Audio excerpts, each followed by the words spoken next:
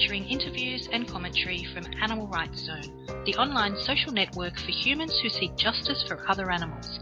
You can find us on the web at www.arzone.net. I'm your host, Carolyn Bailey. Today's episode features our special guest, Bob Linden. He and I will also be joined by AR Zone admins Tim Geyer and Ronnie Lee. Bob Linden is the host of Go Vegan Radio, a 1-hour talk radio program accessible via download, live stream, and free podcast, as well as weekly on US broadcast radio in Southern California. Bob will be speaking with us today from the world's largest vegan grocery store, Viva La Vegan. Bob is a successful events organizer and promoter of social justice causes. He played a major role in developing and promoting Vegan Earth Day events, San Diego Fall Fest, and World Fest LA, which he also emceed. Bob has been a vegan for almost 30 years. Bob is a New York City native and graduate of Queens College of the City University of New York. Bob, thanks for being with us today, and welcome to AR Zone. Well, thank you, Carolyn. It's a pleasure to be here with you and Tim, and I appreciate the invitation. You're very welcome. Bob, you've been involved in some controversy of late, and we'd certainly like to speak with you about that. But before we do, I'd like to ask about the target audience of Go Vegan Radio. Who is the show trying to reach, and do you think that you do reach those people? Well, Carolyn, I believe that I am trying to reach people who eat, people who wear clothing, people who buy products, people who buy tickets to entertainment events. Really, I'm trying to reach non-vegans. That's why for the past 11 years I've been involved with Go Vegan Radio with Bob Linden on regular commercial radio stations where people aren't Googling the word vegan. They're getting regular talk shows about Obama or healthcare or war, and then on comes a vegan radio show to actually connect all of the dots, all of the complaints in radio about what's wrong with society are answered by my radio program coming on and talking about issues related to war and peace and violence and world hunger and poverty and health and environment, climate change, and of course the suffering of animals, which is the motivation for doing the program, because that is what's of most concern to me. So it actually gives some credibility to the issues, because when I'm on the street with a megaphone, people say to me, get a job, get a life. But when I talk about these issues on the radio, people say, hey, did you hear what that guy on the radio said? That animal agriculture causes 51% of all greenhouse gas emissions, it causes global warming, all of those things. So it's an attempted outreach to non-vegans, and my activism is that way also. But for the most part, it has been through the mainstream media as the first vegan animal liberation radio program that then gives me a number of other platforms. I mean, I was on Air America, which was 26 radio stations. I've been on left-wing, right-wing, middle-of-the-road radio stations. And it also gives me the opportunity to participate in events, to organize festivals and different vegan projects. So we're reaching a lot of people. We've had about 100,000 downloads of the program over the course of the past year, and then in addition to that, there's the radio listening and the various other platforms that we have right now. We're on a couple of radio stations, TalkStream Live, smartphone applications. So that puts us in automobiles. So we're just trying to reach out to anybody who won't turn off the program immediately. That's fascinating, Bob. That's a really large reach. You produced and directed Soul Food for Thought, which is a stage show in San Francisco that was designed as vegan outreach to people of color. How important to the movement do you think is racial, social, and economic diversity? Well, I think it's really important, and I'm really dedicated to vegan animal liberation activism, which would include outreach like that. So we had this program on Soul Food for Thought. It was on stage. We had African dance, we had reggae music, we had comedy. We had the most amazing presentations from Dr. Antena Roba, who was from Ethiopia, who visited the slave dungeons in Africa and was able to relate them to the slaughterhouses here. We had Dr. Milton Mills on the program, who talked about the diet, the average African American diet right now, which he considers to be slave food and plantation food. And we talk about the health of the African American community, the heart disease, cancer, diabetes, even worse than in other communities. So this was an opportunity to have people come out and what was interesting also, Dr. Roba is an emergency room physician in Houston. So he gets to see the effects of the African American diet here, and then he sees the effects of the African American diet on the environment when he returns to Africa. So it was an enlightening evening. People came and they laughed, danced, sang, cried, and walked away saying, wow, I never thought about animals that way. Or, oh, I'm going to have to look at the menu at the daycare center where I work. So there's that. So that's one opportunity to reach out. And I feel we have to be entertaining in our message also. And there are opportunities.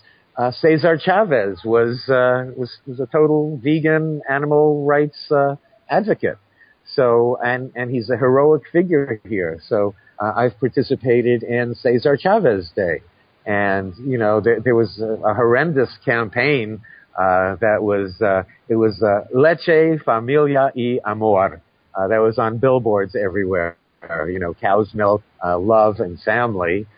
Which really it should have been Leche, Enfermedad y Muerte. Milk, disease, and death.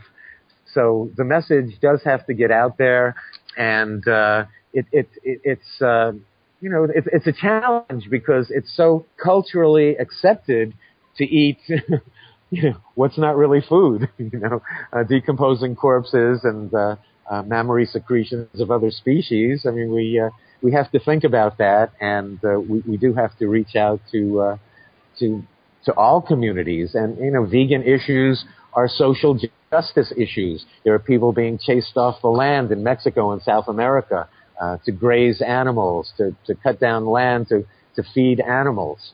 So we just have to reach out and make the connection to other social justice issues for sure, I think.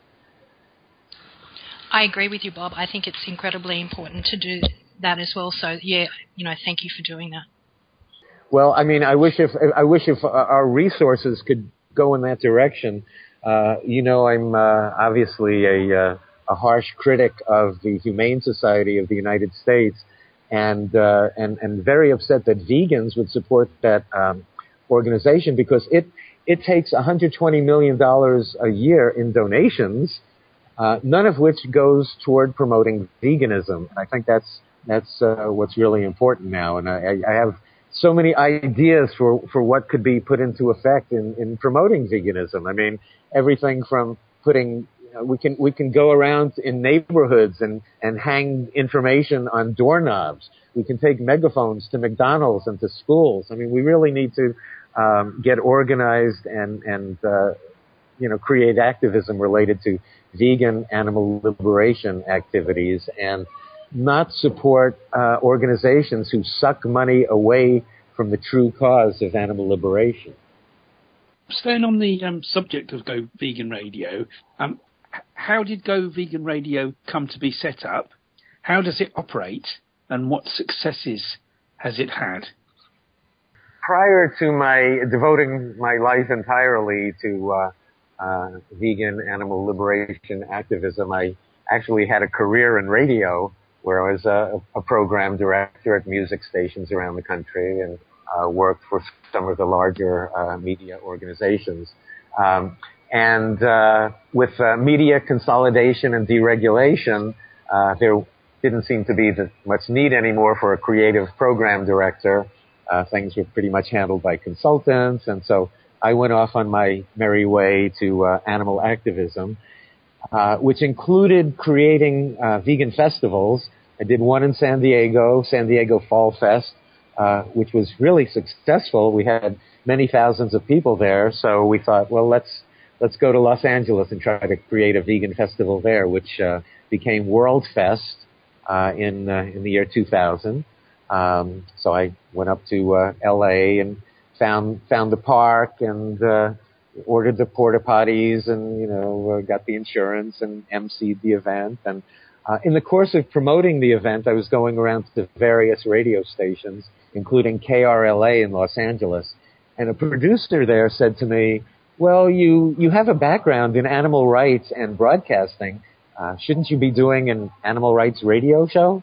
And I had thought at some point maybe I'd want to do something in video where I would hold up, a container of cow's milk and say, cow's milk bad, or and here, soy milk good. But what she said made sense, and she said there was an opening on the weekends there. Of course, they would charge me for the airtime, so they'll give me a few weeks to try to get the money together. So I got on the phone and started calling around for advertising for vegan and cruelty-free products, and somehow managed to get myself in enough trouble to get the program financed in the beginning. I thought that perhaps the show would last maybe 1 or 2 weeks, considering the content of the programming, that I would be insulting most of the other advertisers on the radio stations. I thought once management heard the show, once the owners of the radio stations heard the show, they would change the locks on the building and not let me back in. But apparently they haven't listened yet after 11 years. So I'm still on the air. Every week I am frantically trying to raise money to pay for airtime by soliciting sponsorship and tax-deductible donations. Somehow, I don't know how, it manages to stay on the air for 11 years.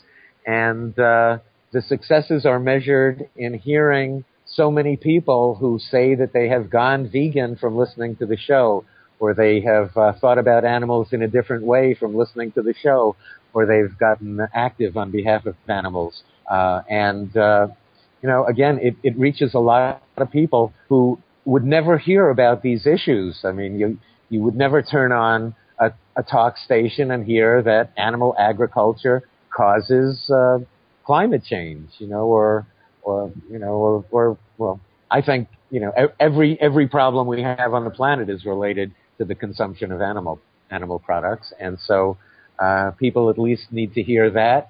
They need to know that they don't have to put their child on the road to heart disease, cancer, stroke, and diabetes. It's heart disease is preventable. It's really very interesting. I was interviewed on a friend's radio show on KCAA, which now carries my program. I debated a cattleman on that program, and the owner of the radio station called in while I was on in a thick Texas drawl, and I thought he was going to say, get that vegan off my show, and instead, he, who was a former cattleman, actually connected to his childhood love for animals, how he was brainwashed by the 4-H club, and he remembered a steer who was being led up into a truck, who turned around and looked at him, and he never really got over that feeling. And then I learned that he also was 327 pounds and was practically on his deathbed. And I said to him, Fred, we're going to get you to go on into the vegan lifestyle. I'm going to ask that you look at the regimen of Dr. Caldwell Esselstyn, who was Bill Clinton's doctor. And so Fred Lundgren, the owner of that radio station, is now down to about 260 pounds and is more active than he's been. His cholesterol has been lowered. And, that's how I measure the success. Bob, can I jump in and ask a follow-up question about fundraising for a second? Yes. So I like to play the devil's advocate, but I'm wondering, you mentioned that you have to raise money to produce your show, and so you would expect that the people who donate to your cause are people who support what you do. You have to guess that they probably have a good sense of what it is that you do, and that they think that you're doing the right thing, and so they want you to be successful, and they're contributing money to you. That would probably make sense, wouldn't it? I mean, that doesn't sound like the devil's advocate. It sounds like the angel's advocate. Well, but yes. I'm not finished. Oh, you're not. Oh, there's a but, a big but. Okay. Well, because it seems to me, and I don't want to talk about the good or the bad that HSUS does, but I just want to ask if I'm going to give money to HSUS, then I would think that just like the people that donate money to you, I'm going to donate money to HSUS because I know what they do, or I think I know what they do, and I'm supportive of what they do. So it would seem like that if HSUS changed what they did, that they would have to change their donor base, because the people that send the money to them are supportive of what they do as they do it. You see the point I'm making? In other words, if I'm gonna donate to Vegan Outreach because I'm supportive of them leafleting on college campuses, then if they decide that they're not going to do that anymore and they're going to put on, I don't know, they're going to change the way they advocate, I may not continue to donate to them because I was supportive of them as college leafletters. So maybe the people that are donating to HSUS, maybe HSUS wouldn't have the money they have if they were doing advocacy in a different way. That's not to say that the advocacy that they're doing is what they ought to be doing, but they're being funded by people who support them, right or wrong. Does that make sense? Well, yes. And HSUS has 11 million members. 95% of them eat meat. So HSUS can have a pig farmer on its staff. If Go Vegan Radio said, I need a new sales manager, and I'm hiring a pig farmer. I don't know if I can get away with that. HSUS, my problem is that it masquerades as an animal advocacy organization, when in fact I believe it is a subsidiary of the meat industry and animal exploitation industries. And the policies of HSUS are more geared for meat eaters than vegans, and I think they're actually quite deceptive with their presentation, and that's how they are able to get vegans to donate money. If vegans knew all the facts about HSUS and its policies, I believe that they would immediately stop donating to what I feel is the infiltration of the animal rights movement by butchers. And sometimes people get upset with me for calling them butchers. And I'm not really using a derogatory term. I'm referring to them by profession, in the sense that HSUS has a pig farmer, someone who kills 50,000 pigs a year, as its director of rural outreach and development. HSUS is a partner with United Egg Producers in marketing animal products, much to the detriment of chickens. HSUS is a partner with Nebraska Farmers Union to market animal products. HSUS is a partner with Wolfgang Puck, a serial killer of animals who markets veal. And so I don't quite think that, fine, if you like veal, and the killing of baby cows, donate to HSUS. Wayne Pacelli goes on the Discovery Channel, and the question is, would being vegan help animals? And his response is, no, there's really no need for everyone to go vegetarian. Just buy your animal products from somebody who raises animals properly and humanely. So people criticize me for criticizing HSUS and saying I'm divisive of the movement, but I'm not in the HSUS movement. HSUS is the same as McDonald's or Cargill to me, or Tyson Foods. So if people want to donate to the meat industry, they can donate to HSUS, but I do want people to know where they're donating, because many vegans are deceived. But if 95% of the people that are donating to HSUS aren't vegan or vegetarian, then it stands to reason that if HSUS adopted a strictly vegan outlook and a strictly vegan approach to what they were doing, then they wouldn't have the money to do the outreach that we would want them to do. That's the only point I'm making. I mean, irrespective of good or bad that HSUS may be doing, and that's that's another discussion. I'm just saying that. So that's based. I'm sorry. Go ahead. No, go ahead. So that's to me an example of finances over morality, and that HSUS is not an animal advocacy organization, so they don't do the outreach that I would want it to do. This agreement with United Egg Producers is outrageous. Right, and, but that's not. I understand that. I understand your position on that. I'm just saying that the point that you made earlier was that you would like to see them use the money that they have to do advocacy different, and I'm just suggesting that they wouldn't have the money that they have if they did advocacy different. That's the only point I'm making. I'm just saying right, right. I don't expect them to start putting animals ahead of money. I don't expect them to take that position. What I'm really saying is vegans should donate to vegan animal liberation outreach, and meat eaters who want to feel good about the meat they're eating can continue to donate to the butchers of HSUS. Bob, you mentioned earlier that 95% of the people that donate money to HSUS are people that eat other animals.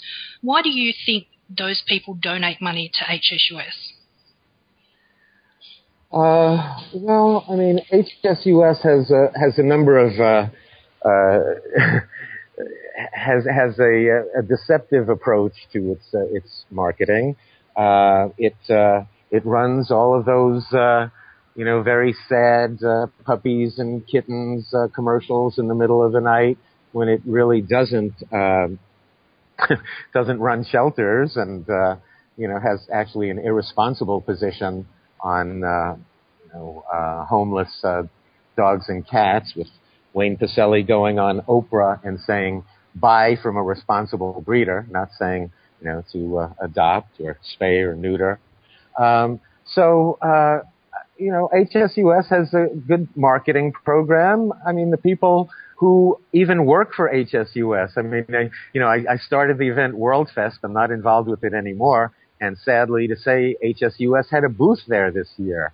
And somebody approached me and I said, well, you don't really want to talk to me. I'm kind of critical of HSUS. And she said, oh, are you Bob Linden? So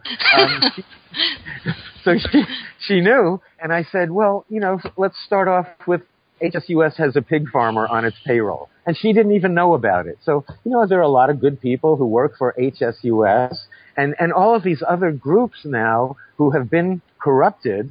There are good people whose hearts are in the right place, but these organizations have taken on very destructive policies right now. So, they have a lot of money. They can market. Here they are collecting money, for Michael Vick's dogs. And then they're saying Michael Vick's dogs can't be rehabilitated. They should all be killed. And then they take $50,000 from the Philadelphia Eagles to rehabilitate Michael Vick's image. So they have a lot of money for marketing. Their marketing PR team is partners with United Egg Producers marketing team, and so they have the money to be effective in getting people to reach into their pockets and send money. They sent Paul Shapiro to speak at the Animal Rights Conference. Why didn't they send Joe Maxwell, the pig farmer, to speak at the Animal Rights Conference? No, but they send Paul Shapiro there, and he can, as far as I'm concerned, pick the pockets of animal rights advocates by pretending to be one of them. I have a question here from our most recent addition to the AR Zone admin team, Billy Lufke. He would like to ask you which group or individual action you've noticed that's recently done something you felt was effective for other animals. There are some groups, I like the advocacy of United Poultry Concerns and certainly its stance against United Egg Producers. I do appreciate Tribe of Heart and its efforts with Peaceable Kingdom, International Fund for Africa, and its vegan outreach in Africa, Nathan Winograd with his no-kill advocacy. People along those lines, are doing good things. Thanks, Bob. Can I just ask how you would measure effectiveness? Well, I think that the idea is to reach people. Our arguments are undeniable. It's just that we're suppressed by the media, which is controlled by animal exploitation industries. Most of society and culture are controlled by that which exploits animals. So success to me is outreach and reaching people who then will take action and go vegan and work on behalf of animals. Also, I guess I should mention Stop Animal Exploitation Now and its efforts against vivisection. And then, for me, I basically have dedicated my life to trying to reach as many people as possible through mainstream media. So, I think people really want to be have concern for animals and their health and the environment. They just don't know that they need to connect it to being vegan and speaking out for animals. I agree with that. Thanks, Bob. Bob, can you tell us what was it that caused you to become vegan and to campaign for animal protection? Yes, like most people, I ate meat every day of my life growing up. I never imagined myself in the future to call myself vegetarian or vegan.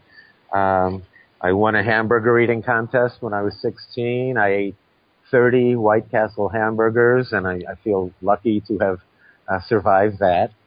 And then when I was finally living on my own in college, when I was going to Queens College in New York City, I had to cook for myself. And it seemed like I prepared a rather special dish on Friday nights. All my friends came over. Generally, it was chicken cutlets with an apricot glaze. And one day I bought chicken, and the chicken was not the round, nondescript cutlets, the round food item that I thought it was. I actually saw the body. I connected a body there, and I thought, well, somebody just died for me to eat, and somebody suffered great pain. And, while I had believed that the animals probably knew it was their place to jump into a frying pan for my, appetite, it just seemed wrong to me, and I realized how much I didn't know about the source of my food, and I guess I can use growing up in New York City as an excuse. Food came from the grocery store. Salami could have grown on a salami tree. Peas grew in a can. I really didn't think much about food, and I was eating hamburger all the time and never related to the cow. In my 5th grade class, Mrs. Steckler said, "Oh, the people in India are so crazy. I mean, there are people starving there, and there are cows walking around everywhere. Why aren't they eating them?" And I'm thinking, yeah, those people in India are crazy, but I wouldn't eat a cow or a person walking around in India now. When you really think it through, our diet is absurd. The idea of eating decomposing corpse is really so repulsive. So that got me started, but I really didn't know what I was doing because I was the first vegetarian I had ever met. I didn't know anybody else, at first I thought, "Ooh, well, maybe the oceans are here to feed us. I guess I could eat what I call seafood." And then I thought, well, no, fish are gasping for their breath. They're jumping around. I can't continue to eat them. And I thought, okay, well, I guess I can eat eggs. Nobody gets hurt eating eggs. I guess I can drink cow's milk. Nobody gets hurt, drinking cow's milk. And, it was Cesar Chavez, the great vegan activist, who said, if you're doing it for compassionate reasons, you should give up dairy and eggs first, really. I mean, really, when you find out about the horrendous cruelty there. So, and I found out about that, when I decided I was going to do a benefit at one of my radio stations for an animal rights organization, and I learned about the horrors of dairy and egg production, and I had to stop consuming them immediately because I was doing this for compassionate reasons. When I first started this, I was engaged to a butcher's daughter, and my future ex-mother-in-law was yelling at me, "Oh, you're going to die if you eat like that. Are you crazy?" And that really wasn't a consideration. If it were detrimental to my health, that didn't matter. I couldn't participate in the violence and killing of animals anymore. Yeah, thanks, Bob. Yeah, my mother said I'd be dead within a year when I told her I was becoming vegan. So that year has actually lasted for 40. But you've been a vegan almost 30 years, haven't you? Yeah, it's 28 years. Yes, 28 years. I mean, that's longer, I think, than probably most of the vegans that will be listening to this. What are some of the biggest changes that you've seen since then, and how difficult was it at the time to become vegan all those years ago? Well, all those years ago, when I found out that there was something called tofu, that was like my greatest celebration. It was amazing. There's something called tofu. There was an alternative cheese called soy mage that was, I think, maybe the worst thing I ever tasted, and I tried that, and every 6 months I would go back to that and think, well, did they improve it? No, not really. And so in 28 years, what has happened is I am now talking to you from the world's largest vegan grocery store, Viva La Vegan, in Rancho Cucamonga, California. There are 6,000 items in this store, 6,000 vegan items, and it's amazing to me. I don't have to hold my nose as I have to do in just about every other grocery store. I don't have to take out my magnifying glass and read all the ingredients. And for people who want to make a transition with the comfort foods, with which they are accustomed, there is a delicious vegan alternative, a vegan meat, a vegan ice cream, hot dogs and burgers and yogurt and just everything is available right now and delicious. So it's a totally different world, and I think people can go vegan immediately right now and not miss any of the animal products. Also, back then, nobody knew what the word vegan was.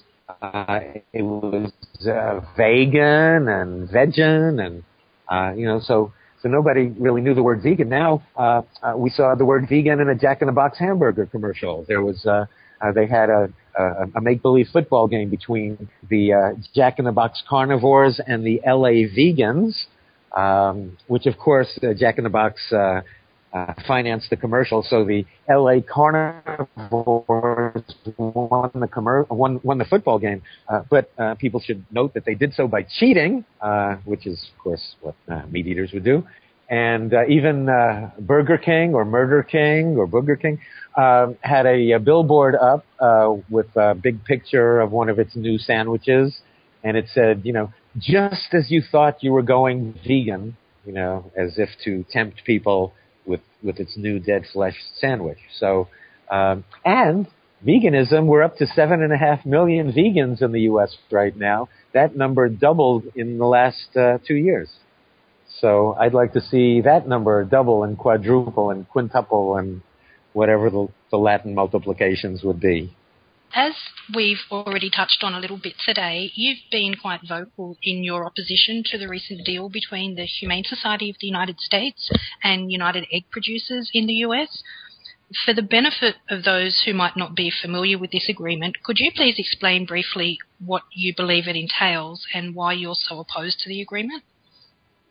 Yes, definitely. And, I invite people also to go to my Facebook Facebook page, Bob Linden, where I have a lot of postings, including presentations by United Egg Producer officials and various videos that you can find on YouTube. So the CEO of United Egg Producers, Gene Gregory, said that the egg producers in this country were actually a bit off balance with all of the state initiatives and Prop 2 and perhaps different requirements happening in different states. And so it was a little concerned about its future and its profitability. I wasn't even aware that it felt that it was on the defensive and on the run until I heard this presentation by Gene Gregory. And so out of desperation, apparently he reached out to the Humane Society of the United States and its CEO, Wayne Pacelle. Gregory says that it sent Wayne Pacelle to Europe to look at the enriched cages that were to be used in Europe. These so-called enriched cages, condemned as unacceptably cruel on the HSUS website, on the Farm Sanctuary website, unacceptably cruel. These are concentration camp conditions. These are battery cages with an excuse that they're enriched by shoving a stick in the cage and calling it a perch, and maybe some plastic strips and throwing some sand in and calling it a sandbox. So these cages are condemned as cruel. Wayne Pacelle went to Europe and came back and surprised United Egg Producers by saying he liked the cages, which sent shockwaves through United Egg Producers, which says that it set the agenda for HSUS with this bill and entered into an agreement that would assure the profitability and the production of eggs.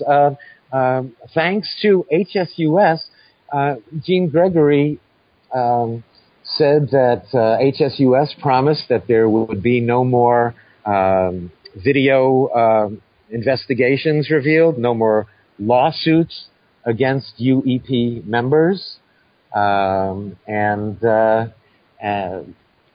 cages do remain cruel.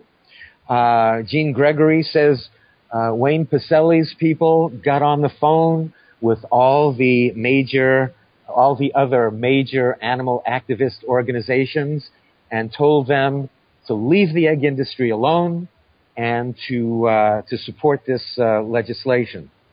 United Egg Producers accounts for close to 90% of egg production in this country.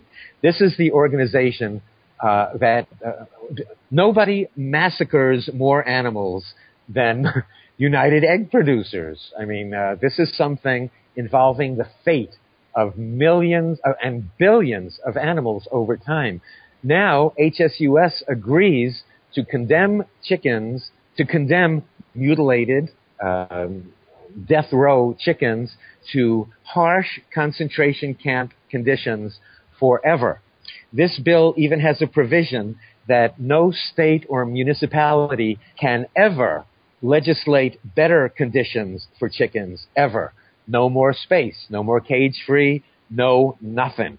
How can animal organizations agree to something that condemns chickens to horrible conditions forever with no chance of escape? This bill was introduced in the U.S. Senate by Dianne Feinstein, who is no friend to animals. She introduced the Animal Enterprise Terrorism Act. And Wayne Pacelle's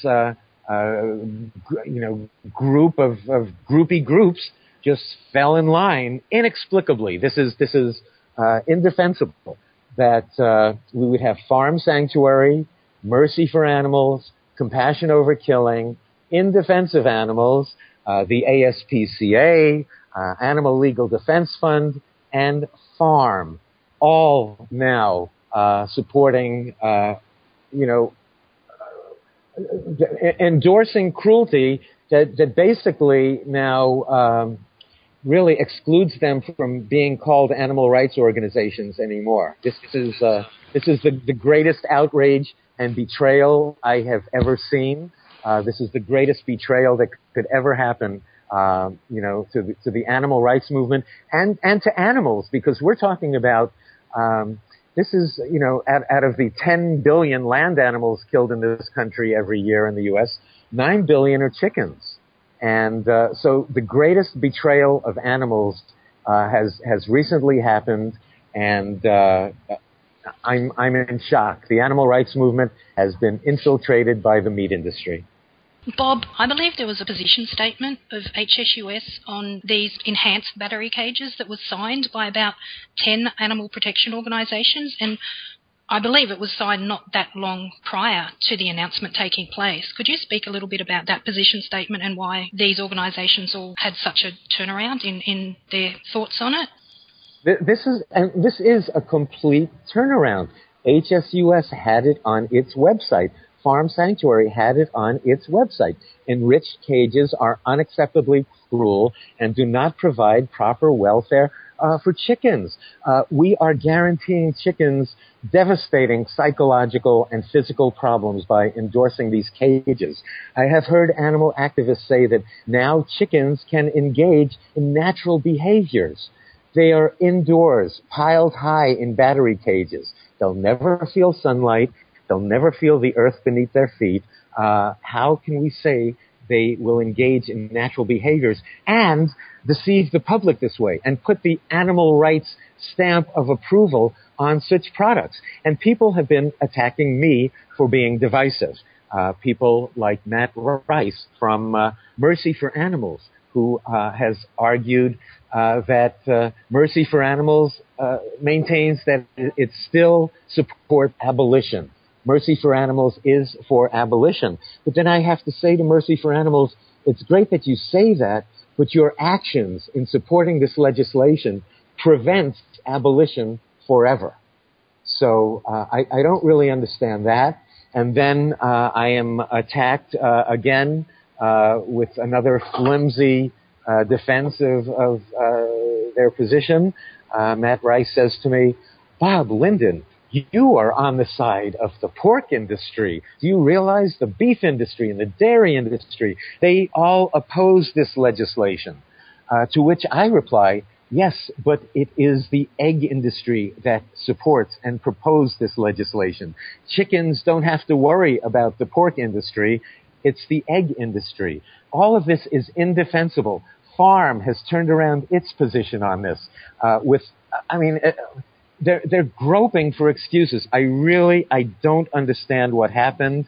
I don't understand how supposed animal advocates can now endorse cruelty. They know it's cruel, so then it makes one suspicious of financial arrangements. I mean, what can this be? We see advertisements now with the logo of HSUS and United Egg Producers on the same ad, saying that now we have assured the profitability of the egg industry.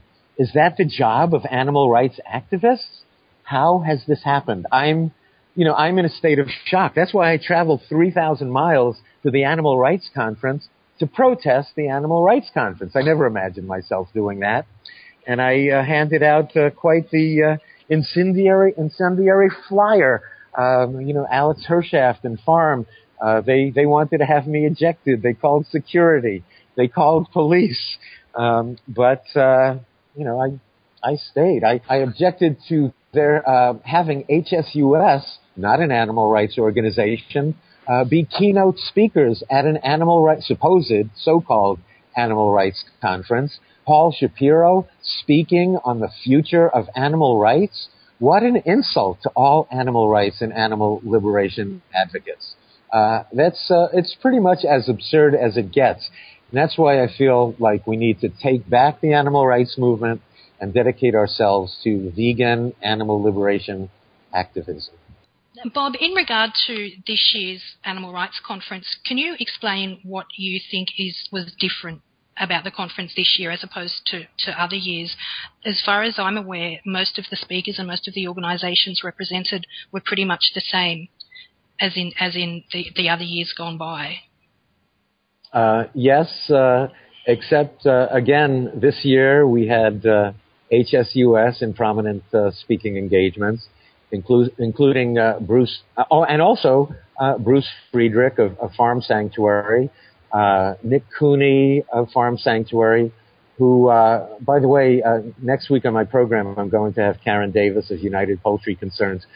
She felt that Nick Cooney misrepresented the position of United Poultry Concerns and her viewpoint. What's very disappointing is that deception is being used by these groups whom we used to think the animals could trust. Now that we know the animals can't trust them, we can't trust them either because we're hearing such ridiculous claims. I mean, Bruce Friedrich claiming that chickens will have 100 times the space. I mean, that's incredible. And also hearing on your podcast, related to Bruce Friedrich last year at the Animal Rights Conference, showing a stronger division related to what is considered to be abolition and welfare. Although I don't like to use the word welfare because it implies, something well happening, somebody faring well. And so I think that's an overstatement and over-exaggeration of any positive nature, welfare. But there seem to be stronger lines being drawn between abolition and welfare. There was to be a breakaway conference there, a meeting of Tribe of Heart, trying to talk about these issues, and Farm shut down those meetings. So it seems like there's a bit of, I think there's a bit of censorship that goes on. My talk last year at the Animal Rights Conference was officially condemned because I harshly criticized HSUS in my talk, and Alex Hershaft said that's against policy to criticize other animal rights organizations. And of course, I don't recognize HSUS as an animal rights organization. I recognize it as the meat industry. So there was a lot more tension in the air, a lot more people who feel that there's the need for another kind of conference that really is based in concern for animals, because this conference was basically overrun by those who are supporting the egg industry legislation. This conference was being run by egg industry allies. So this was an infiltrated conference. And of course, there are a lot, a lot of good-hearted people who do a lot of great work, and so many people will be inspired by their meetings with others there. But for the most part, it's getting rotten to the core when the organizer of an animal rights conference can't differentiate animal killers from animal protectors. This movement is in serious trouble. Bob, you mentioned a little while ago about the cage sizes. Do you have the figures for the difference per bird between a barren battery cage and an enriched battery cage? Oh, yes. And again, the deceptive advertising, how, they have all been saying, we need to ban barren battery cages, right? So, who could be against that? But then you realize their deception when they're not really talking about banning battery cages. They're talking about banning the barrenness of the cages. So they're still battery cages. Birds are still crammed into those cages. They're still indoors. They're still stacked high to the ceilings. But now they're not barren because they have a stick, that's a perch that also is insufficient. Really can't even be at the right height for chickens. And again, they have the sand and all of that. And how many chickens will be in that cage with that one perch? Well, it will be 60 to 90 birds. This is really an egg carton labeling bill. Basically, it says, that free-range chickens are chickens who are, during egg production, not in cages and have access to the outdoors. Not in cages can mean, a shed, a barn that's a cage with tens of thousands of other birds that might as well be a cage. And then you have the cage-free, and again, the chickens are not in cages in that labeling. Then you have the enriched, meaning defined as containing adequate environmental enrichments, which I don't think are defined yet. Everything, with all of these bills, things become so vague. What are the penalties? And the Secretary of Agriculture is supposed to examine this in 6 years, and then again in 12 years. I mean, what are we doing here? So you have the enriched cages, which are supposed to eventually get to 116 inches. It says 116. Well, there are phase-in periods, actually. Originally outlined as 116 inches for a brown bird, 101 square inches for a white bird. And also, egg cartons can be labeled caged, which would mean not adequate enrichments, and less than 116 inches per brown bird and 101 inches per white bird. Now, my understanding is that in 4 years, it's kind of a phase-in period. So in 4 years to 15 years, we start off with 76 inches for a brown hen and 67 inches for a white hen. I mean, look, it's minuscule space that's provided. That's what is 76 inches? So what? 7 inches by 10 inches? I mean, Then in 15 years, it says 144 inches for a brown bird and 124 for a white bird. That's as big as it gets. So it's basically, the size of a record album for a brown bird, and less than that for a white bird. And again, what is so troubling is the element of this, the prohibition against additional or different requirements than the federal requirements related to the minimum space allotment and housing. No changes can ever be made. No improvements can ever be made by any municipality or any state. How can any animal rights advocate support that? That in itself is a reason to reject this nonsense. And then the problem is we give people an excuse to continue eating animal products. So instead of going vegan, we eat the proper eggs from the enriched colony housing. I mean, that's, even though those are concentration camps, the words sound nice. Enriched colony housing, I'm ready to move into that, So instead of going vegan... Just to put those sizes in perspective, the information I have is that a hen needs 290 square inches to flap her wings. So what you're suggesting is that in these so-called enriched battery cages that hopefully may, sometime in the next 18 years, start being effective, these hens are still not going to have enough room to stretch their wings, ever? No. They can't stretch their wings. They can't get proper exercise. I had Karen Davis on my show last week. I mean, hens in cages, they become hopeless. They become paralyzed. It's just so incredibly sad. And you know what was strange with Proposition 2 as it was being sold to the public here? And again, collecting 700,000 signatures for Proposition 2, which was called the Prevention of Farm Animal Cruelty Act. And yet those signature gatherers were prohibited by HSUS from ever mentioning anything about veganism. So here you have the Prevention of Farm Animal Cruelty Act, and you can't even mention what actually would prevent farm animal cruelty. So instead, they think that, and we were confused in California. What did Prop 2 actually mean? Wayne Pacelli was going around saying it meant cage-free. Paul Shapiro was telling me it meant 12 inches by 12 inches. It was marketed as, a bird can spread her wings so that she doesn't touch another bird or the side of an enclosure. Well, it came out to mean that it actually meant only one bird at a time could do that.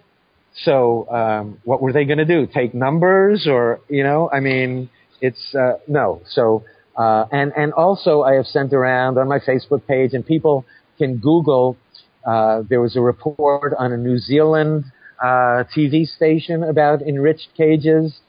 Just Google NZ enriched cages, and you can see the reality. The egg producers don't let anybody in to see them because they're horrible. They're horrible. And people need to see that they are concentration camps. And they're unacceptably cruel, as noted by the groups who now support them. Well, you mentioned Bruce Friedrich's AR Zone podcast. He actually said that in his podcast. He said that they're certainly not humane. He said they're less bad, but he would certainly not call them humane. But then we've got other people saying, this is a statement, I believe, from HSUS at the time that the deal was kind of brokered, saying we're heralding this as historic and significant progress in America's evolution toward better animal treatment. Because the birds will have psychological and physical problems? I mean, how does this herald any improvement for the birds? HSUS, in its own words, says it wouldn't. And also, if one looks at that news report from the New Zealand egg cage, because people always say to me, "Oh, Bobby, if you were in a cage, you would want 1 more inch of space, wouldn't you? I mean, you'd want." And it turned out in this report that with the enrichment and all the little floppy doors, the enrichments were actually taking up some more space in the yes. cage to where the hens were piling up on each other on the other side. Yes. So I don't really, what does this herald? I don't really know what benefit this is for the animals. That's why we're dumbfounded, and can't understand why would all the other groups go for it? What convinced them? And I keep asking them. That's the question that they will never answer. That, okay, you used to say these cages were cruel. When did that change to this becoming heralding a new day for animals? What, was it the day that HSUS called you to say so? Or did you get some new scientific evidence? I mean, we're dealing borderline insanity here, to tell you the truth. I mean, somebody please bring some sanity to this discussion. Do you think there's much truth to the story that industry were already moving toward the enriched enriched battery cages anyway, and the HSUS were being left behind? Well, yes, this is what the egg industry wants. This is the egg industry's bill. It wrote this bill. This is what it wants. It allows itself to be assured of profitability and egg production. Gene Gregory said, we set the agenda. This isn't HSUS or this isn't animal rights people saying... When you say it assures them of profitability, what evidence is there that the egg industry is in any danger of losing its profitability now? Well, at the beginning of his discussion on the poultry cast, he was saying that he was a bit concerned about these state initiatives, that some states might have different requirements. And so, in one state it might be 112 inches, in another state it might be 200 inches. And so they actually felt that they were on the run a little bit and then... along came HSUS to actually save it. I mean, he says it. When you refer to state initiatives that the UEP is supposedly concerned about, who initiates those initiatives? Who's responsible for those initiatives? Well, it would have been, we thought, HSUS and animal organizations. So. HSUS had initiated some of those, including one in Washington State where they were collecting signatures while HSUS was making the secret deal with United Egg Producers. But it's very clearly stated by Gene Gregory that he was concerned about these initiatives and they had to do something, so they reached out to HSUS, and lo and behold, HSUS and its group of groupies have reached out to save the egg industry. But it's HSUS that was spearheading all of the initiatives that the UEP was concerned about. Yes. Right. So HSUS is bringing initiatives on a state-by-state basis. The egg industry realizes that this is costing them a lot of money, and it's a problem. And so what they say is, the way that I understand it, let's stop this state-by-state fight that's costing us both a lot of money. We can see their handwriting on the wall that these sorts of initiatives are going to win the day. Let's agree to have a national plan so that we can stop fighting these battles. Let's stop the turf war, since we know it's going to happen. Let's get a national standard in place, and we can use our resources to do something else. So it seems to, I mean, there's two ways to look at this, it seems to me. One way to look at it is the way that you're looking at it. Another way to look at it would be to say, the egg industry realizes that they're going to have to do something, and it's in their best interest to say we'll go with a national standard so that we can have some uniformity throughout the nation as to what is required and what isn't required. I mean, the way I understand it, one of the problems in California is that the egg producers said, well, you've passed this legislation in California mandating some sorts of changes in the cage sizes, and we'll just import our eggs from across state lines. And that way we can circumvent the changes that are made in California. So part of this initiative, the way that I understand it, trying to be charitable to HSUS, is that it's a way to eliminate that sort of state-by-state piecemeal approach that's consuming a lot of resources that they can use to do other things. Apparently, if HSUS were really concerned about animals, it would have continued those state initiatives. Now, you say that I have a certain. Well, why would they do that? Because of what the United Egg Producers CEO has stated. I'm not stating my position. You're saying that I have a certain way of looking at things. I'm quoting the you have me at a disadvantage because I don't have the resources in front of me that you're quoting from. So I'm not saying that you're misrepresenting what anyone has said. I'm just saying I don't have those resources. But I don't understand why is it. If you had the resources, and when you listen to his presentation on Poultrycast, I'm sure you can find it on my Facebook page or wherever. Gene Gregory is saying the egg industry was a bit on the run and off balance and needed to do something. So he called Wayne Pacelle, sent him to Europe to look at these enriched cages.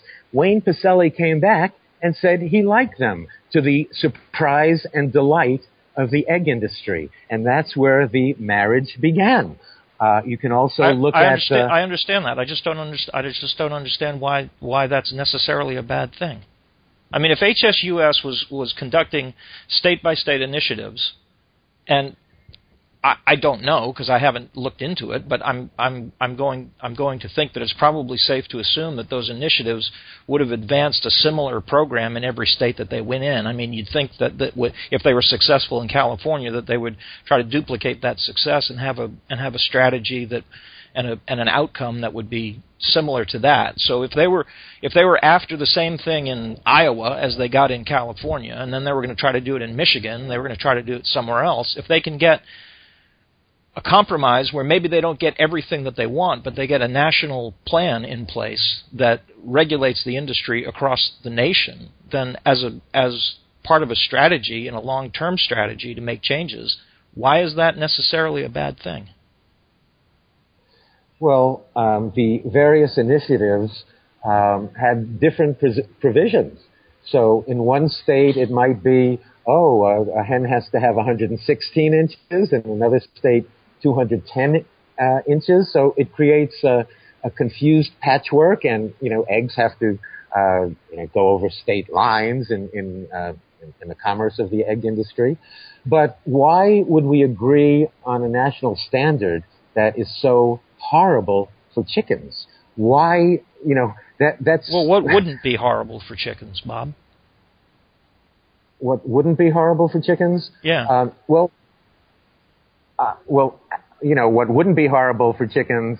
I don't really think anybody should be eating chickens, so it's hard for me to say. But obviously, if one were looking at comparisons, being stuffed in a battery cage indoors, look at what HSUS says about these cages, how awful they are, and then why would they agree to them? What I'm asking is the problem that you see that they made the agreement, or that they made a bad agreement? In other words, are you suggesting that if they had negotiated for, I don't know, some other type of system of confining chickens, that wouldn't have been so objectionable? It's because what they've agreed to is not good enough? I find it all objectionable because I have no faith in the implementation of these these delusions that we have. HSUS was very willing to drop Prop 2 in favor of new legislation. But did you support Prop 2? Certainly when you have somebody, I'll go from the perspective of Gene Gregory, who said, wow, well, if we were required to have 216 inches per bird, that could put us out of business. So, okay, I'll go with the 216 inches per bird.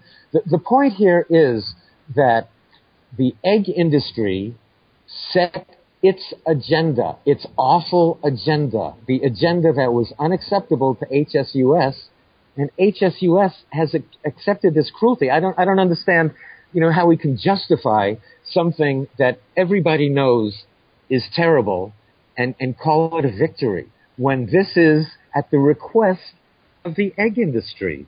This is egg industry written legislation. How much of a donation? It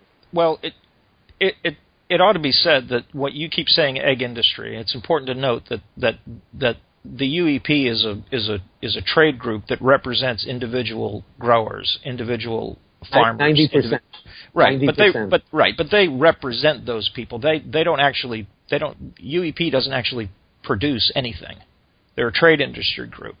So to speak about what the industry is doing as if the UEP is the industry is not quite correct. They're not the industry. They're just a group that represents the industry.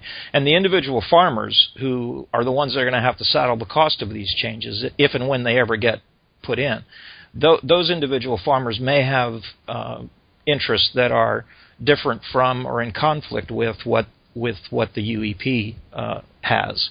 So it's important to note that it's not as simple as saying that this is an industry that has made some concession to or made some agreement with the HSUS. It's a trade group. But the point that I'm trying to... Yeah, and it's a trade group that represents 90% of egg producers, right? Yes, right. Agreed. Yeah. But all I'm trying to get clear on is that I'm not sure I understand if you're objecting to the idea that they made an agreement, or if you're objecting to the terms of the agreement. That's what I'm not clear about. Is it the fact that the HSUS negotiated with the UEP to come up with a nationwide plan that they can implement, or is it the fact that the plan itself is a bad plan? That's all. I'm not clear as to what your objection is. Well, I don't really know who elected HSUS to represent animals. Who made Wayne Pacelle king? I don't think they should be making any arrangements with industry and partnering with industry and creating such deception. And putting a humane stamp of approval. So right, I am against any agreement, and I am against a horrible agreement. Okay, but what you're saying, but primarily what you're saying is that any agreement that HSUS entered into would be a bad agreement in your opinion, because you don't think that they're the people that ought to be doing this in the first place. They shouldn't be representing animals because they represent the meat industry. They are meat industry. So HSUS is the animal advocacy voice appointed by the meat industry. Right. So it wouldn't matter to you what the agreement was. Any agreement that HSUS entered into would be a bad agreement for the reasons that you've stated. Yes. Okay. Who was going to implement it? I heard Bruce Friedrich on your podcast saying that animal groups are going to participate in enforcement. Do you remember hearing that? I mean, it's. I remember hearing that. I don't think Tim wasn't actually in Bruce's podcast, but yeah, I think he was asked who is going to enforce it. It's going to be more species that are going to be enforcing it anyway. Right, and I think that was in particular regard to the forced molting. Was it? I mean, I don't know. This is the first I'm hearing about any animal group, being a part of enforcement. In California with Prop 2, was the state going to hire an army of chicken welfare inspectors with rulers and tape measures to go around and see, oh no, you only have 8.5 by 11, not 12 by 12? Bob, would there be any point in people getting involved with HSUS, Farm Sanctuary and similar organisations in order to change them? Or do you think that would be a waste of time? At this point, I really think it's a waste of time. They tend to gobble up good activists and make them ineffective.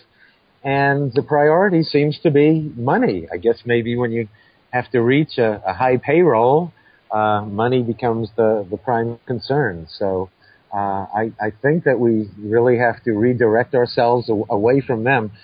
This is really a defining moment right now that these groups whom we trusted, would betray animals in such a way that we have to have a new beginning. We have to redefine what we're doing. What a waste of time to promote concentration camps for chickens forever. I mean, that seems like a horrible animal rights campaign. And if that's what they think is proper, we kind of need to leave them in the dust. Right now at this point, I look at Farm Sanctuary and, I think, oh, well, maybe a couple of hundred animals are saved, and you see the chicken walking around freely at Farm Sanctuary. But right now, it seems to me like the chickens there are just props for making more money, because if those chickens weren't lucky enough to be at Farm Sanctuary says, put them in a battery cage forever. So I don't really see much hope for them at the moment. Do you think the motivation of these people is purely financial, or do you think there's an aspect of them believing that it's not possible to turn everyone vegan, so therefore they've decided to go for what they might consider to be the next best option, which is just improving or in their own minds trying to improve the conditions of animal exploitation?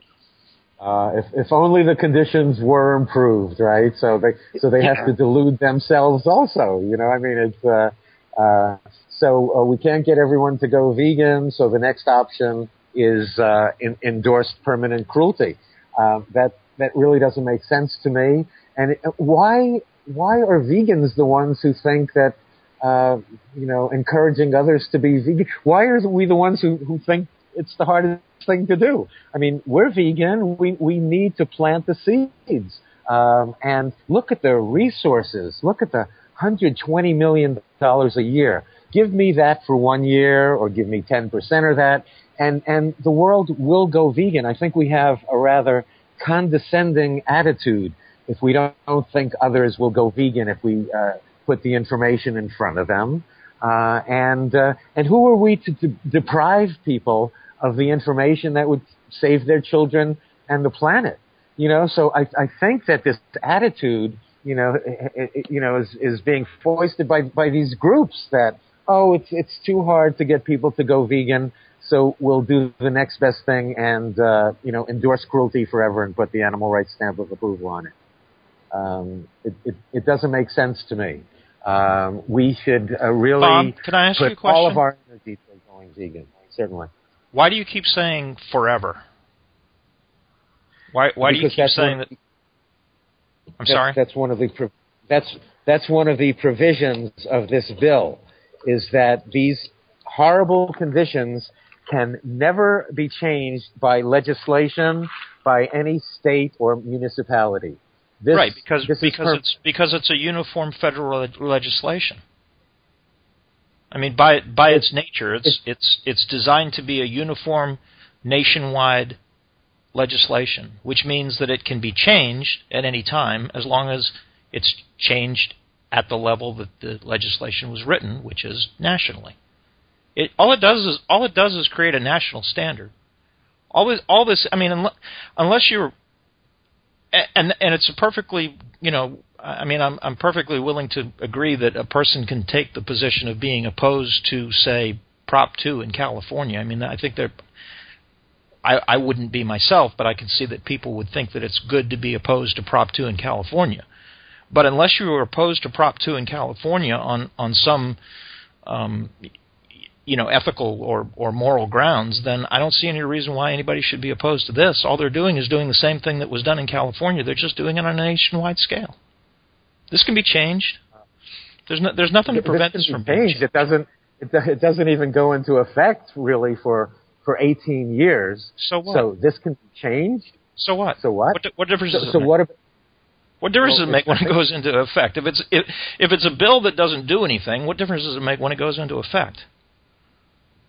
I mean, it can't be both. Either the legislation is bad on its face, and it should be opposed because it creates a situation that's desperately bad for chickens where the alternative would be better, or it's bad procedurally because somehow it prevents something better from happening. I don't see how it can be either one of those two things. I mean, you're not suggesting that there's nothing on the table that, as an alternative to this, that would have made the conditions that chickens live under any better, is there? Well, there could have been initiatives to give them more room than the measly space that they have now. Right, but I ask you, Bob, yes, there could be. Bob, who would make those initiatives come to pass? Who's been doing those initiatives for the last however long such initiatives have been around? Who's been the one that's spearheading and funding those initiatives in the United States? It was HSUS. Okay, so HSUS could have continued on the path that they were, trying to get initiatives, and as I understand it, they had initiatives coming in the next short period of time, a year or two, that was going to be in another, I think, 5 or 6 states. But they made the decision tactically that it's better to have a nationwide standard than to continue doing that. So it's not the case that some other animal advocacy group had a real plan to make conditions for chickens any better. So how is this bill preventing anything from happening that wouldn't have happened otherwise? I just don't understand. I don't understand what the objection is. Well, I'm not really sure I understand the question. I mean, so you understand there's a provision in here that says conditions cannot be improved by any municipality. So the chickens cannot be given more room or greater enrichments or, cage-free or in a cage any no. No, not by any state action. Not by any state action. This is right. Just as if there was a nationwide legislation enacted that said that schools can't be segregated any longer, then nationwide schools can't be segregated any longer. And if there's going to be a change to that law, it's going to happen at the federal level. That's what federal laws do. Mm-hmm. So I don't. This doesn't even go into effect for 18 years. So when will the attempt at an improvement be made to the legislation when it hasn't even gone into effect? Right? Well, what difference does that make? There was nothing on the table that was going to go into effect any sooner anyway. How can that be an objection? There was nothing on the table that was going to change anything substantially anyway. Now there is. So now the objection is, well, it's not going to happen soon enough? No, wait. What was on the table? You had state initiatives elsewhere with greater room, right? Which had the egg industry, kind of on the defensive. I mean, that's what the egg industry said. It was on the defensive. If it were required to have 216 inches of room per hen, then it would not be profitable. So now we put in code, these cramped conditions, and give an animal rights blessing, stamp of approval to them, and the conditions are horrific. So what's wrong with federal regulations that are horrific for chickens? The fact that they are horrific for chickens would be one of them. The fact that HSUS... They're going to be horrific for chickens in any case. I mean, isn't the position... Unless I'm confused... Doesn't this legislation, as Bob's been saying, though, prevent any further legislation happening? No. Only on the state level. So there... In the United States, we have 50 individuals... I understand that certainly federally this can be challenged and this can be changed. I understand that. Right. But with not this very being, easy to do. With this being something that's not going to come into effect for 18 years, between now and 18 years' time, what challenge is there likely to be? But exactly. That's not the point. That's not exactly. You're not going to. Okay, so what you're suggesting is that someone could have got the egg industry to agree to somehow. One of two things would have to be true. Either we could get the egg industry to agree to crippling measures that would destroy their business, which is what we would prefer, right? Or we think that we could get enough states to enact initiatives on a state-by-state basis that did more for chickens than this nationwide initiative does. Otherwise... Isn't that what the state-based legislations were doing? Yes. But no. HSUS is the one that was spearheading all those initiatives. HSUS is saying, first of all, just because they have an initiative doesn't mean, A, that it's going to pass, or B, once it's passed, that it's not going to be challenged in some way to gut it or to change it. I mean, you have the same problem on a state-by-state basis as you have on a federal basis.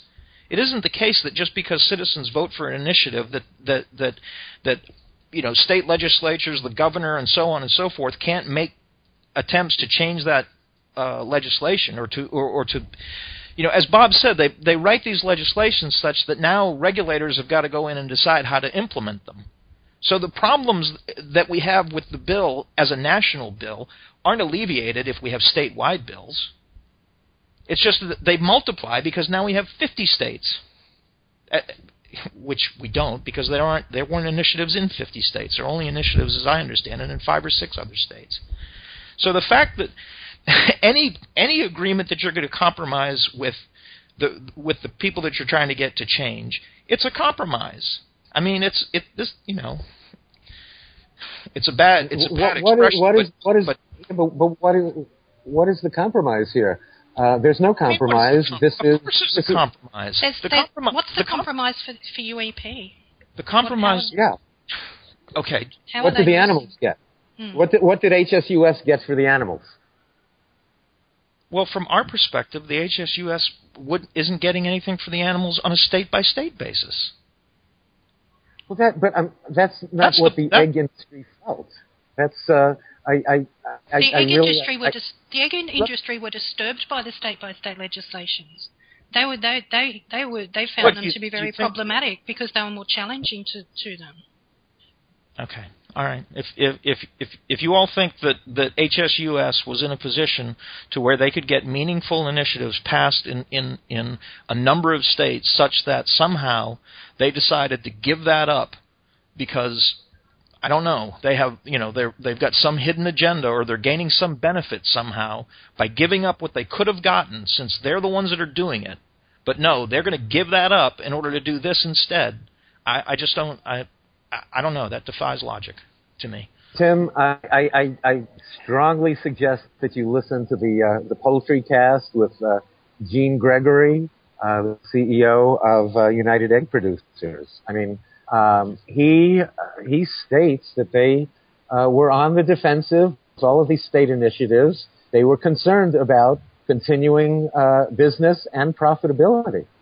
So in the states where even in the states where initiatives were being mounted that had a chance of success. That makes perfect sense. But if you're in a state that requires 216 inches per bird, can you import eggs from a state that has 116 inches per bird? You know, I mean, so there were the problems, the free flow of eggs, and it's the words of the United Egg Producers. You know, the whole story is baffling. I still, if there is a compromise, though, I really would like to know what the animals got. What did HSUS negotiate for the animals? What did the egg industry give up? Well, I don't know, but I mean, it seems to me that if the egg industry admits that it is in a position where it needs to agree to nationwide standards that change the egg business and costs individual egg producers an enormous amount of money in bowing to the pressure of animal advocates, that it seems to me that they've given up something. It can't be the case. The egg industry is not bowing to any demands. It was the one making the demands. It created the agenda. This is going to cost the egg industry maybe $0.015 per dozen eggs. If the egg industry has to put out $4 or $5 billion to ensure its profitability, that's no big deal considering over the period of time that it's going to be making 125 to 150 billion. But you're talking about an egg industry as if it's a monolith. It isn't. The egg industry is lots of individuals in individual companies with individual investments, just like we saw in Great Britain, where there were individual egg farmers who went out of business rather than try to meet the standards that were made. They went out of business because they said they weren't going to invest however much money because it takes too long to recoup it. You know, you can say that we're only talking about $0.015 per dozen eggs, but when the U.S. market for eggs is 76 billion eggs a year, that's a lot of damn money. So so it costs $0.015 or 2 cents per dozen, and then you can charge a premium to the people who should have gone vegan, who instead but somebody has to put out the cash outlay up front. There are capital costs that have to be met. And Gene Gregory, in his presentation, discusses that. Basically, the egg industry, you put out $4 or $5 billion over the time period where you'll be making $125 to $150 billion. So, right, but again, the individual farmer has to put out the money. So the individual farmer has interests that may not align with what the fellow who runs the UEP has, because the individual farmer may not have access to the capital to make the investment to change his business such that he can meet these standards. Well, Gene Gregory seems to think otherwise in his presentation and talking about. So the position that you're holding is that for some unknown reason, HSUS was in a position where, because you have to assume that if the guy that runs the UEP is making these public statements about being scared of these initiatives, we have to believe that HSUS was aware of those statements. But they're in the position to where they have information that the UEP is on the ropes and is scared about making these changes, and they say, hey, we've got them in a position now where we can get state-by-state initiatives. They're going to do everything we want, but forget it, let's not. Let's do this instead, even though it's weak and it guts the bills and it doesn't do anything. Let's do this instead. Is that what you're suggesting happened? What I'm suggesting happened was that UEP on the defensive side decided to send Wayne Pacelle to Europe to look at the enriched cages. Wayne Pacelle came back and said he liked the cages and he would go for them, much to the surprise of UEP. I can't make up what's in anybody's mind, what their motivations are. I'm only giving you the narrative from the UEP CEO. If it doesn't make sense to you, believe me, so much of this doesn't make sense to me, because I still want to know what HSUS gets out of it, other than, who knows what financial reward, and I don't know what victory it can claim. But it is, I know, Tim, it's incomprehensible, but once you listen to the UEP presentation, I don't know if it makes more sense or less, but at least you'll know the behind-the-scenes account of this. Well, I can listen to that or not listen to it. It doesn't answer the question, because it certainly seems to me that if anybody was aware of what the UEP was saying, it would have been HSUS, since they're the ones that are mounting the initiatives all over the country. And to think that they were unaware of the UEP being in a position where they thought that they were on the ropes, and that the UEP was about to capitulate on a state-by-state basis, or HSUS was in a position to have initiatives win the day on a state-by-state basis all across the country, and they just gave that up for some unknown reason because Pacelli made a trip to Europe. That just strains the credibility. But I'll let it go, because we're not getting anywhere. I'm with you. I'm not making up this story. I'm just reporting on it. I think we're missing the significance of the fact that the industry was already moving towards the enriched battery cages, and the HSUS were being left behind. I think that's really significant, particularly in asking what did the HSUS get out of it. Mm-hmm. Right, it gets an agreement. I don't know. It gets. I don't know what sort of financial arrangement there would be. What do the other animal groups, supposed animal rights groups, get out of it? I don't really understand much of it at all, to tell you the truth. It's baffling. Well, it seems that if industry were already moving towards this anyway, HSUS jumping on board at least allows them to take credit for either initiating the deal, or certainly having something, playing a major part in it. So, allowing them to take that credit. Right. Forced molting was not happening. Sorry, did I interrupt, Tim? No, no, that's okay. So you have forced molting, which was not happening. You have ammonia regulations that are really, just putting into code what UEP already, has as its standard. This is egg industry legislation. I don't know. And UEP says that what it gets out of it is no more undercover video investigations of UEP members, and no more lawsuits. I'm still trying to figure out what the animals get and what the so-called animal organizations get out of this. It is incomprehensible, and I understand. I understand how incomprehensible it might seem, Tim. Bob, I wanted to ask you about the word cruelty. I noticed that you use the word cruelty quite a lot in your advocacy. I think that to reject a practice due to its perceived cruelty is to focus on the treatment of other individuals and not the fact that they're being used.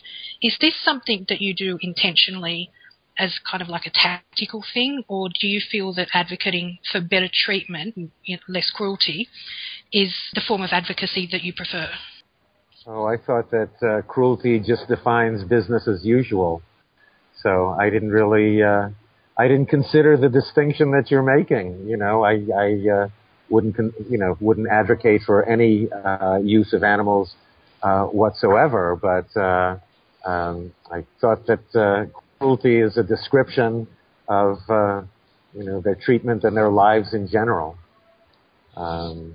What would be a greater, better distinction for you in your thinking of phrasing it?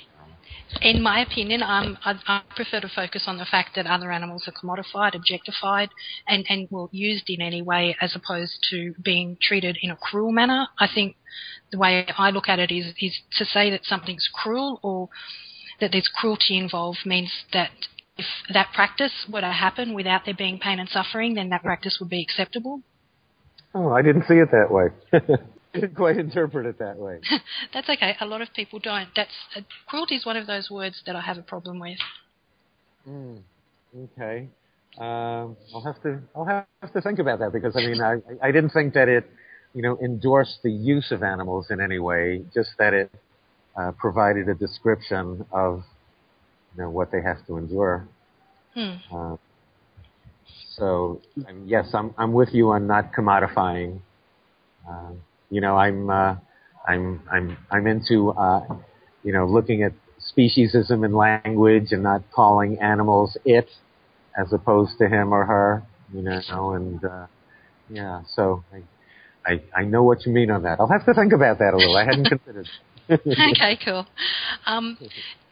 Bob, you've interviewed well over 500 guests on Go Vegan Radio, covering so many aspects of the animal advocacy community. You've spoken with people who support incremental reforms, some who support direct action, some who support many different tactics and methodologies.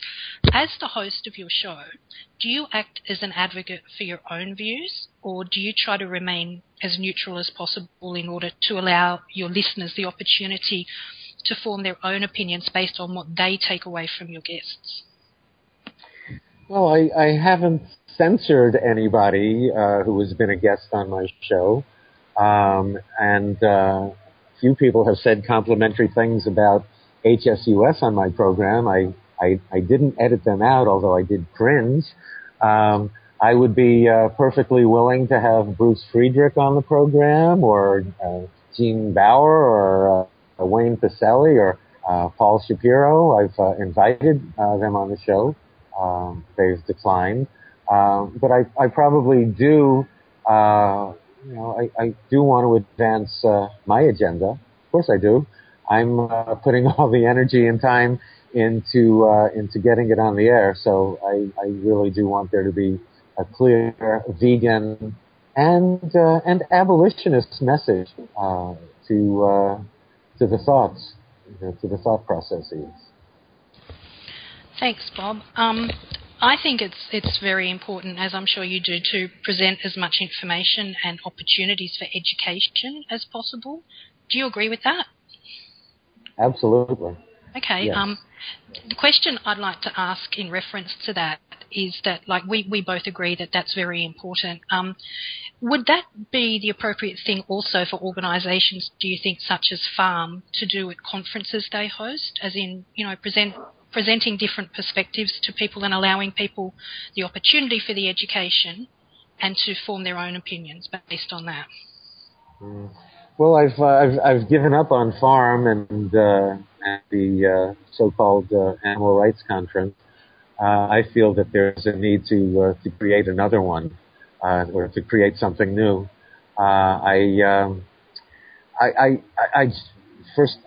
It has just lost all of its credibility with me in presenting HSUS as an animal rights speaker when HSUS is not an animal rights organization. And I believe there's too much censorship in the subject matter.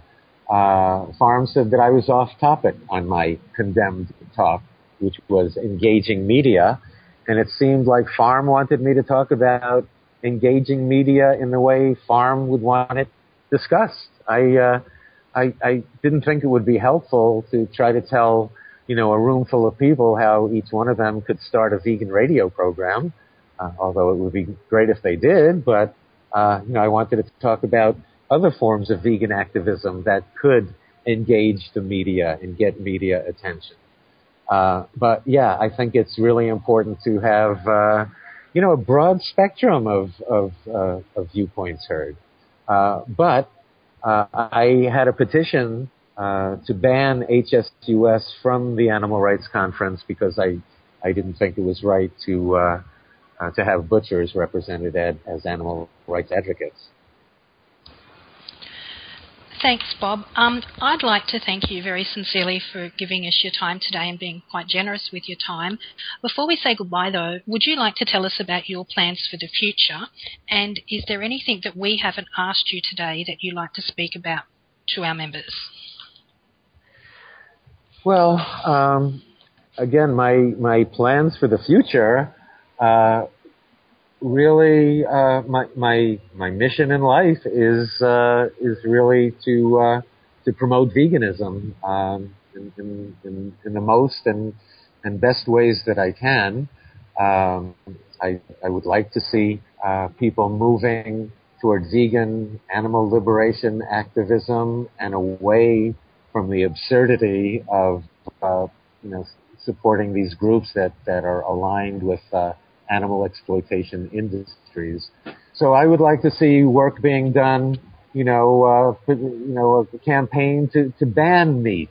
I'd like to see campaigns where we take out megaphones in front of McDonald's and schoolyards, and campaigns to go around the neighborhoods and put vegan information on people's doorknobs. I'd like to create Soul Food for Thought as a traveling show, vegan, animal film festivals. I mean, that's where I am in terms of trying to create entertaining vegan outreach. I think that's so important, and so that's what I see in the future. If I were able to raise more money through advertising and donations, I could be on many more radio stations who do want to run the program, and it's really interesting that mainstream radio, Clear Channel stations, CBS radio stations are willing to run a vegan radio show, something so radical that does contradict most of the advertising and programs that they run. So for me, it's about reaching as many people as possible, as quickly as possible. It's urgent for the animals. It's urgent for the environment. We're facing catastrophic climate change, and the only way to address it is mass movement toward veganism. We have a drought. We have resource depletion. All of our problems, all of our health problems, all of our problems relate to the production and consumption of animal products, animal agriculture, flesh, eggs, fish.